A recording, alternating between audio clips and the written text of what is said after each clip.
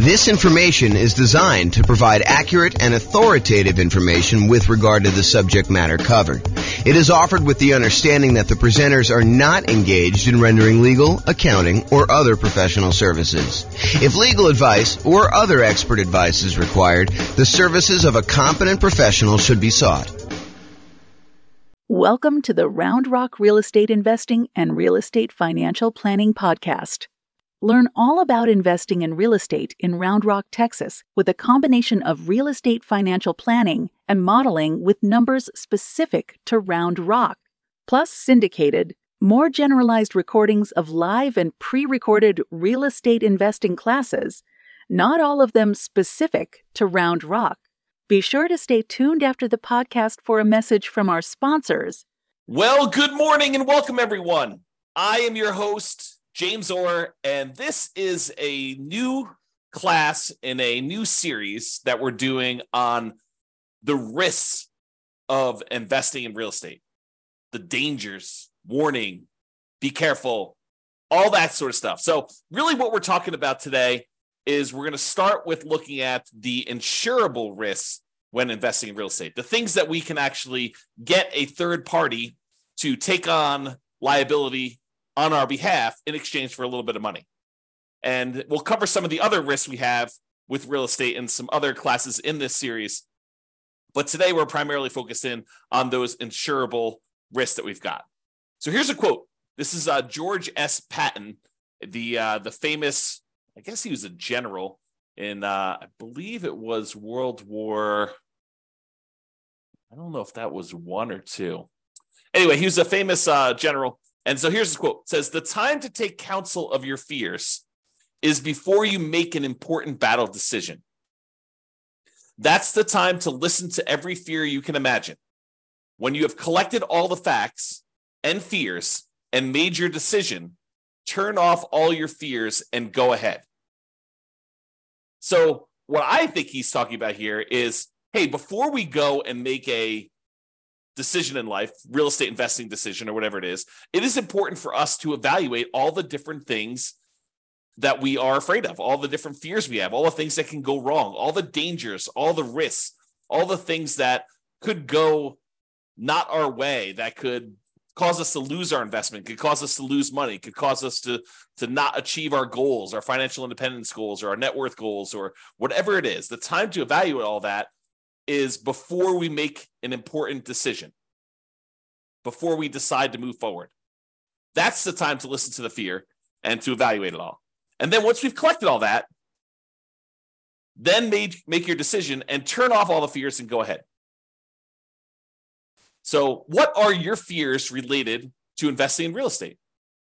And we're going to go over those in this series of classes. But today, I'm primarily going to focus in on the risks that are insurable, the fears you have about things going wrong with a property that you may not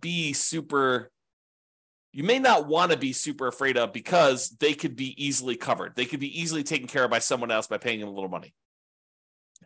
I want to talk about this idea of risk, and specifically, I'm going to talk to you about this idea of a risk matrix.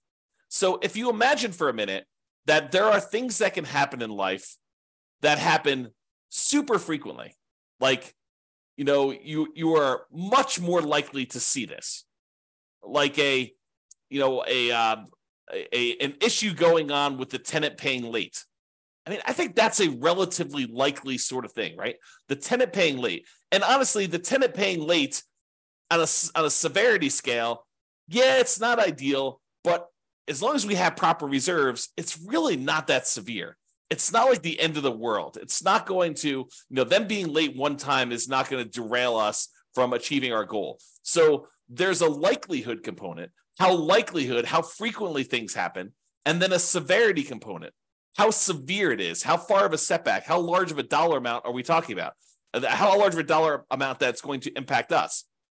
So things that don't happen very frequently and things that are very low severity, low dollar amount sort of things, we consider those to be low risk. In this case, we're going to call that 1. If we're kind of looking at this matrix of likelihood or frequency on the left side and then severity along the top. And then you can see that we multiply these together and we get like a numerical measurement. So a severity of 1 and a likelihood or frequency of 1 gives you a low risk of 1. If the severity increases, but it's still very likely, it might be a kind of risk measurement of 2, because it's a 2 on severity and a likelihood of 1. If something is still, not very likely at all, and it happens here where you have medium 3, then that becomes a severity of 3, where it becomes really expensive for us, but it doesn't happen very often. Then you've got stuff where it's increasingly likely, where this was low likelihood, this was medium likelihood, and this was high likelihood, and you can see how the risk kind of grows there. Really, the danger zone, the highest risk for us, are things that are very likely to happen and very severe when they do. That's risk number 9 here. And so, something that is likely to happen very often and is a high dollar amount, those are the riskiest things for us to think about. So let's talk about insurance now. You could pay money to a third party to take on some risks on your behalf when investing in real estate. These can be risks where they happen infrequently, but can be very expensive when they do happen. For example, your house burning down. Is it possible you could have a house completely burned down? Yes, absolutely 100%. Is it really expensive if you have an entire house burned to the ground? Not just like a small kitchen fire or something like that, but where the whole house burns to the ground and it's a pile of ashes and rubble at the very end. Yeah, it's really expensive to do that. And what if you owed, 80% of what the property was worth when that happened? Not only would you have to pay back the loan on the property, but now you'd also have to rebuild the property if you didn't have insurance. But there are companies, insurance companies, who are willing to accept your payments to protect you in case that unlikely event happens and you have a catastrophic loss, or if you even have a small loss, right? They'll cover small fires, but they'll also cover these large fires. And the way that they can do that is they can look at the overall risk profile of what are the chances of a house burning down? And they can look at that across lots and lots and lots of properties. For you, if you were looking at this, you might say to yourself, okay, look, I got one property. If this thing burns down, that's going to be really ugly for me. Yeah, it's a low probability thing, but if it happens, it's going to cost me hundreds of thousands of dollars to replace this thing. So you have something that is not likely to happen, but if it does happen to you, it's catastrophic. Or what you could do is you could say, look, I'm going to pay this third-party insurance company, and they're going to have, hundreds or thousands of other people paying into this pile of money as well. They're going to take off some profit for running the business of the insurance business, to pay the salespeople in order to sell the insurance, to pay people to kind of manage and oversee the administration of the insurance policies, and then to pay, people to process claims and to, in some cases, fight claims if they think that there's fraud going on or questionable activities. So they're going to have all those operating costs that they're going to take out of there. But then they have a pool of money where if one of the hundreds or thousands of people that they're collecting money from have a fire, some unfrequent events, they can take that big pool of money that everyone is paying into, and they could actually pay to have that property replaced. And because each individual's person's chance of having a fire is really, really low, but over 1,000 properties, it is a higher chance that there is going to be a fire on one of those 1,000 properties. They are likely to pay out a bunch of money on that thing. And that's how that works. Okay. So getting back to insurance. So it's not likely to happen if it happens infrequently, but if it does happen, it's really, really ugly, like that fire. But for a small fee, you can pay someone else to aggregate this risk, as we described with the insurance company. So for a relatively small fee, they can insure you against loss and make a profit, because it's not just about them covering your loss. They have to be in business to make money to pay the people that work for the insurance company to do that. Now, if you had a large enough number of properties yourself, you could technically self-insure, right? Or you could self-insure with one property, but it may not be prudent for you to do so. But imagine for a minute that instead of the insurance company collecting premiums from 1,000 different people, because they have 1,000 different properties spread out across a different city or different state or different country, so they have some risk where it's not going to be like, a forest fire where all the houses in a certain area get burned down. It's not like you've got 1,000 units all in one spot. But if you had all your properties geographically diversified, you could choose, instead of paying the premium on 1,000 different properties to insurance company, you can say, look, the economics now say that for 1,000 different properties I have, I could take the money that I would have paid otherwise to this insurance company. I could set it aside so that when I do have a fire on one of my 1,000 properties, I will have money set aside to be able to do to protect myself and to rebuild the property in case there is a fire. So you could self-insure. Now, I'm ignoring for a moment here that if you get a loan on the property, the lender is going to require that you provide proof of third-party insurance. In most cases, they will not allow you to self-insure. And I'm ignoring that fact. But if you have all these properties free and clear, if you have 1,000 properties free and clear, you could choose to self-insure. You could choose to be the one that sets aside all the money that you would have otherwise been paying for premium, and then use that when you have fires in your properties or other events. I mean, we're using fire as an example here. Okay. So that is the idea. Instead of doing it and saving the money yourself, which you should be doing even if you decide not to pay a third-party insurance company. It's not like you save all that money.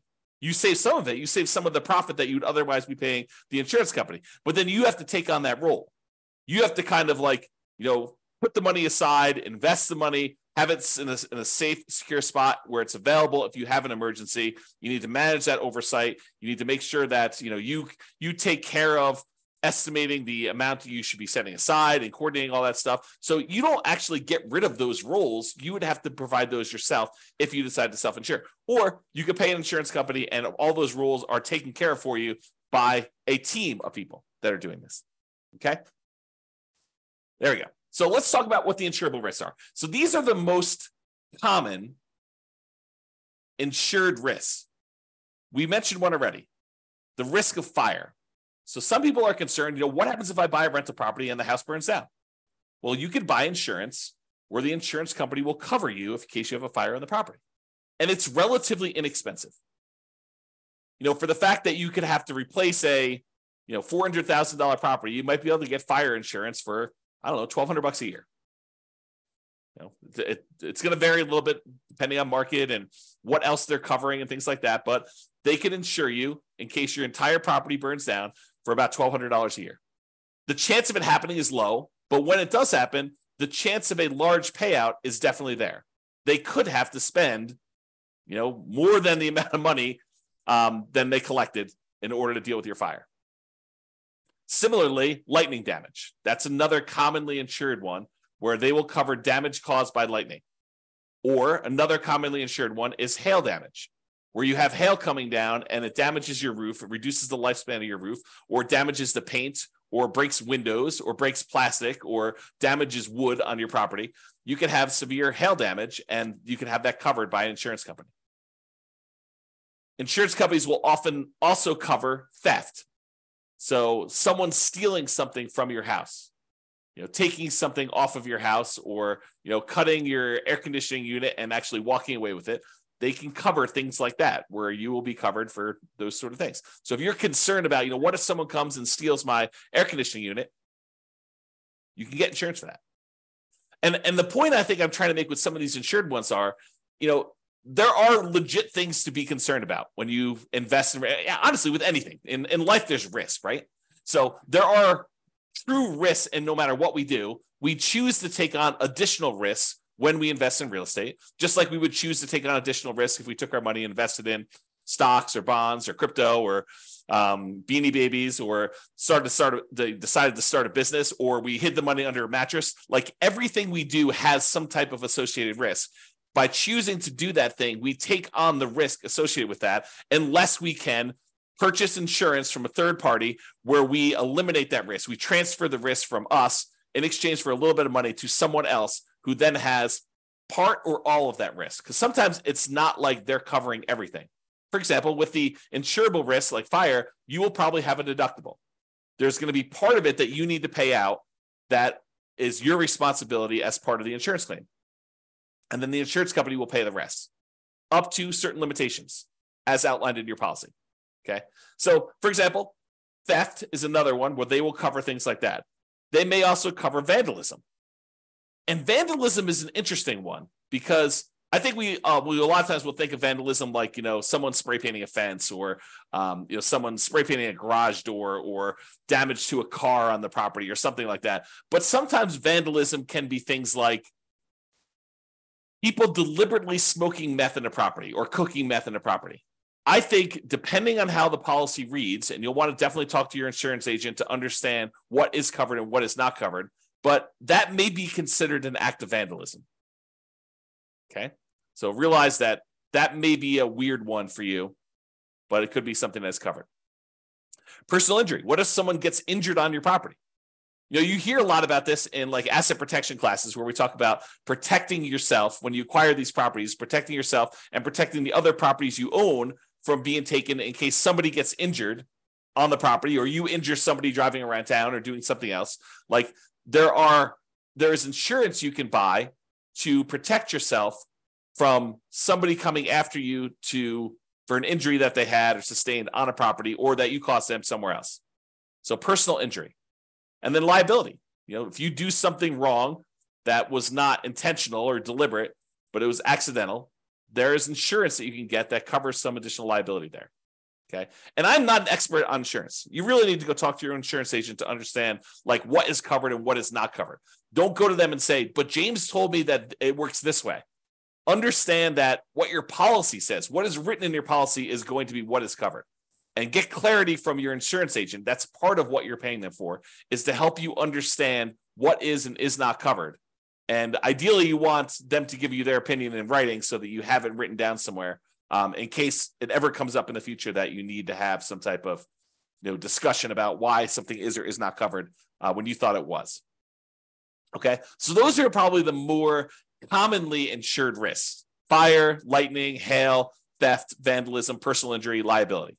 Okay. Now, there are some less commonly insurable risks. For example, loss of income. Something happens to your property, like a fire, and now you no longer have rent coming in while you're waiting 6 months for the insurance company to get the adjuster out there to get approved, for the money to be actually sent to you, for you to line up all the contractors and get all the work done. And, you have, 1 month of demo to take down the stuff that was burned and left there. And then it takes you another couple months to get everything else done in order to get it built out. And then by the time, 2 months later, it might be 6 months or a year by the time you get your property back working. And guess what? You have a mortgage payment that is due every month, even though the property is burned down. So potentially problematic. So you can get insurance that covers loss of income, where you're unable to collect on the property because the condition of the property is there. You can get the insurance company to actually give you money as part of the policy. I mean, you're paying for this insurance. It's not free. You pay them money so that if you have loss of income on the property where you're unable to collect income on it, then they can actually pay you so that you can then use that money to pay your insurance company, your mortgage company, taxes, insurance, like all that stuff. Okay, so loss of income is a type of insurance, not as common as fire policy, but many landlord policies do include this. So ask your insurance agent about it. Make sure that if it's something you want to pay extra for, that you can get it. And we've been talking a lot about the idea of improving cash flow and increasing cash flow on rental properties. And the issue I think we have for a lot of folks is that some of these things you are deliberately choosing to have lower cash flow. You're voluntarily increasing your expenses by getting more and better insurance coverage so that should something happen, your cash flow is saved, right? Because if you decide not to get insurance for loss of income and then something does happen on your property, you could have 6 months of zero rent coming in. That would be really ugly on cash flow. So instead of doing that, maybe we choose to pay, I don't know how much it is, but maybe it's $20 or $25 more per month to have this loss of income coverage on our insurance policy. I have no idea what the number is, right? Because I don't actually handle my insurance. Tammy does. But the idea is you could choose to have $25 per month less in cash flow normally in exchange for, should something happen, you're not going to have as severe of a loss where it goes down to zero. And then you need to weigh that and determine if that's worthwhile for you. Okay. So another less commonly insured risk is flood. If a property is in a flood zone, the lender will often pull a flood certification to find out if it isn't a flood zone. And if it is, they may require you to have flood insurance in order to protect them in case there is a flood in that particular property. But you can voluntarily choose to get flood insurance as well. It's not that if the lender doesn't require it, I don't need flood insurance. That's not true. Just because your property isn't in a, federally recognized flood zone, I'm using that in quotes, right? Like it shows up on the map as a, 100-year flood zone or 500-year flood zone or whatever the numbers are.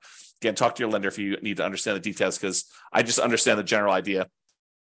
But if you were in a flood zone, the lender may require it, but it doesn't necessarily mean just because you're not in the flood zone that you can't have flooding.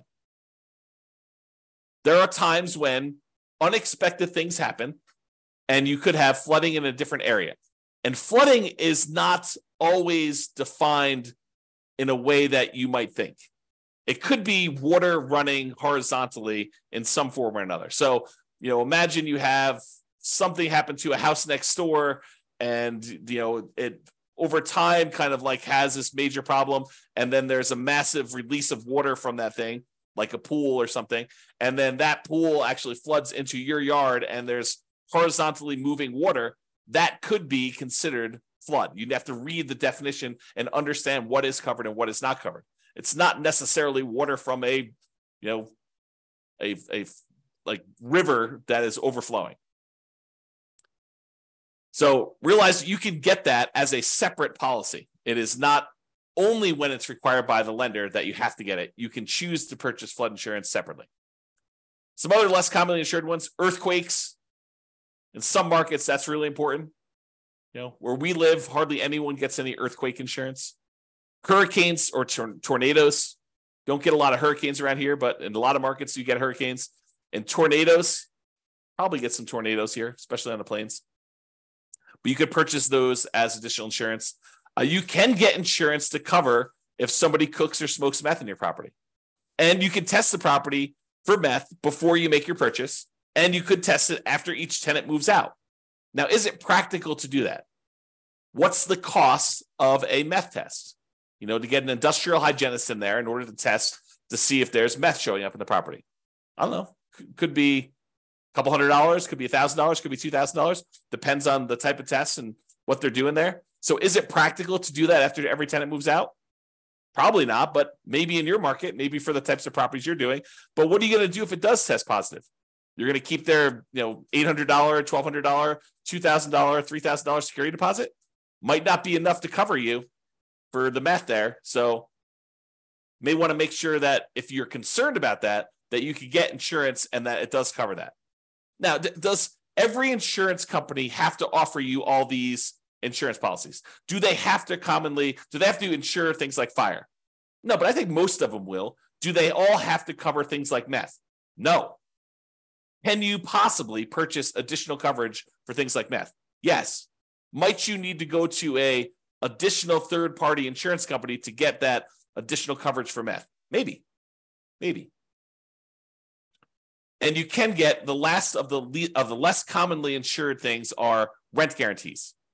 So you can purchase, if you're paranoid, you're like, look, I want to invest in real estate, but I'm really, really nervous that my tenant is not going to pay rent. That they're going to lose their job and they're going to be unable to pay. You can technically go purchase rent guarantee insurance, where it guarantees you rent if the tenant doesn't pay. So you can go and do that. You can purchase that. It comes at a cost. So realize that there'll be a fee for doing that. So you're going to give up cash flow elsewhere in exchange for having that rent guarantee. I think a lot of landlords, a lot of real estate investors will choose to forego rent guarantee insurance and instead decide to set aside some money, mentally or otherwise, in the form of reserves in case a tenant doesn't pay rent. But you can get that insurance. All right, let's do a brief discussion on deductible size. First, let's talk about what a deductible is. A deductible is the amount of money you're responsible for before the insurance kicks in. So let's say your deductible on hail damage is $2,000. Basically, if there's less than $2,000 worth of hail damage, you're paying that claim. So you make a claim with your insurance company, they send an adjuster out, they say, look, the total amount of damage is $1,800, your deductible is $2,000, so you're responsible for this $1,800. Okay. And you pay a certain dollar amount for the insurance and that deductible amount.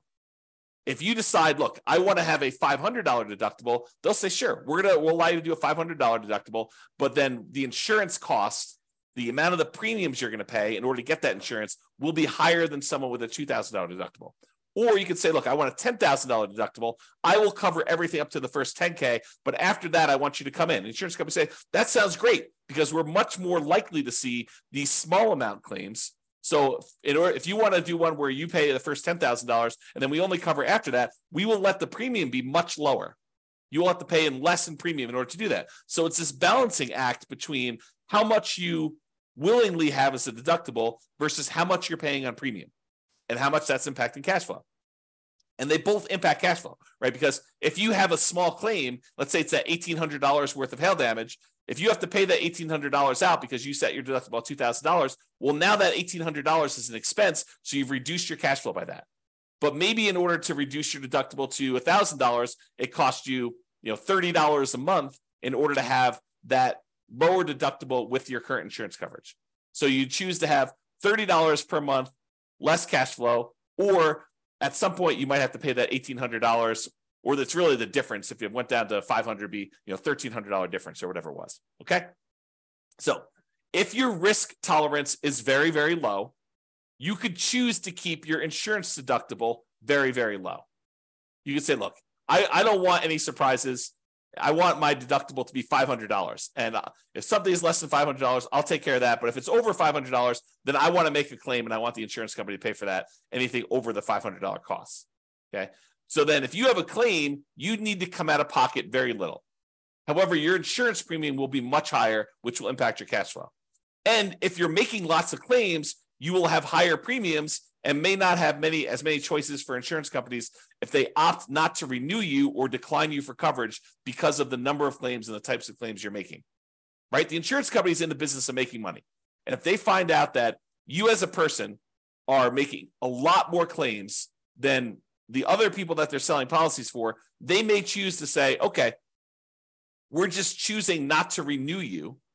We're going to not give you coverage anymore because you are a statistical anomaly. We lose money on you.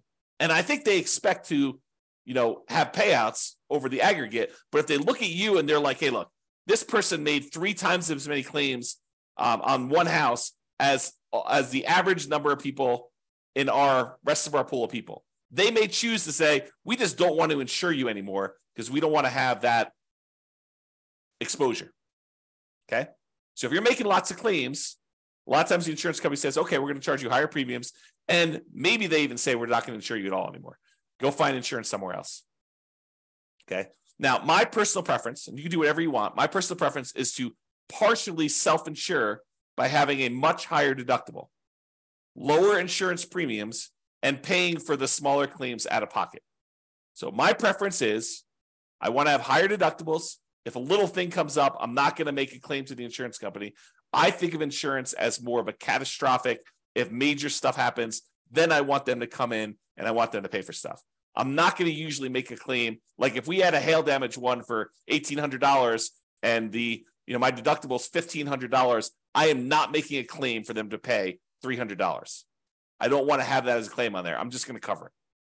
And my general rule of thumb is I want to see the amount the insurance company, 2 or 3 times the deductible amount.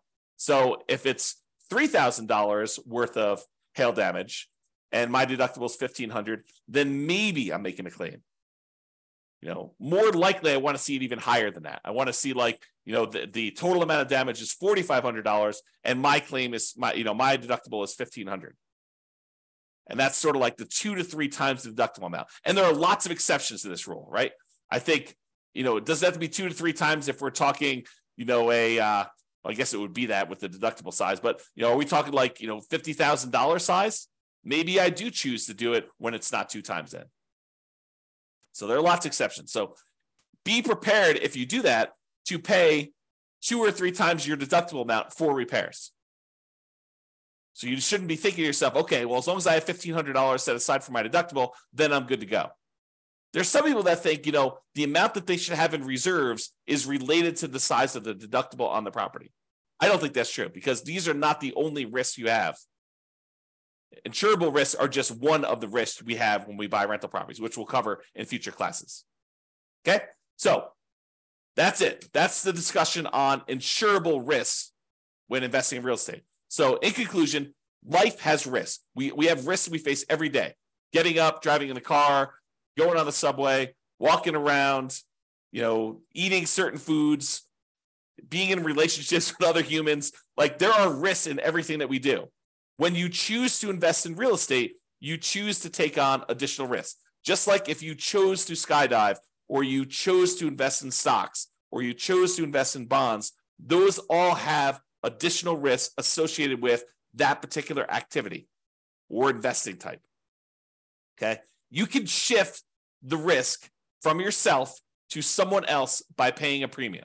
That's what insurance is.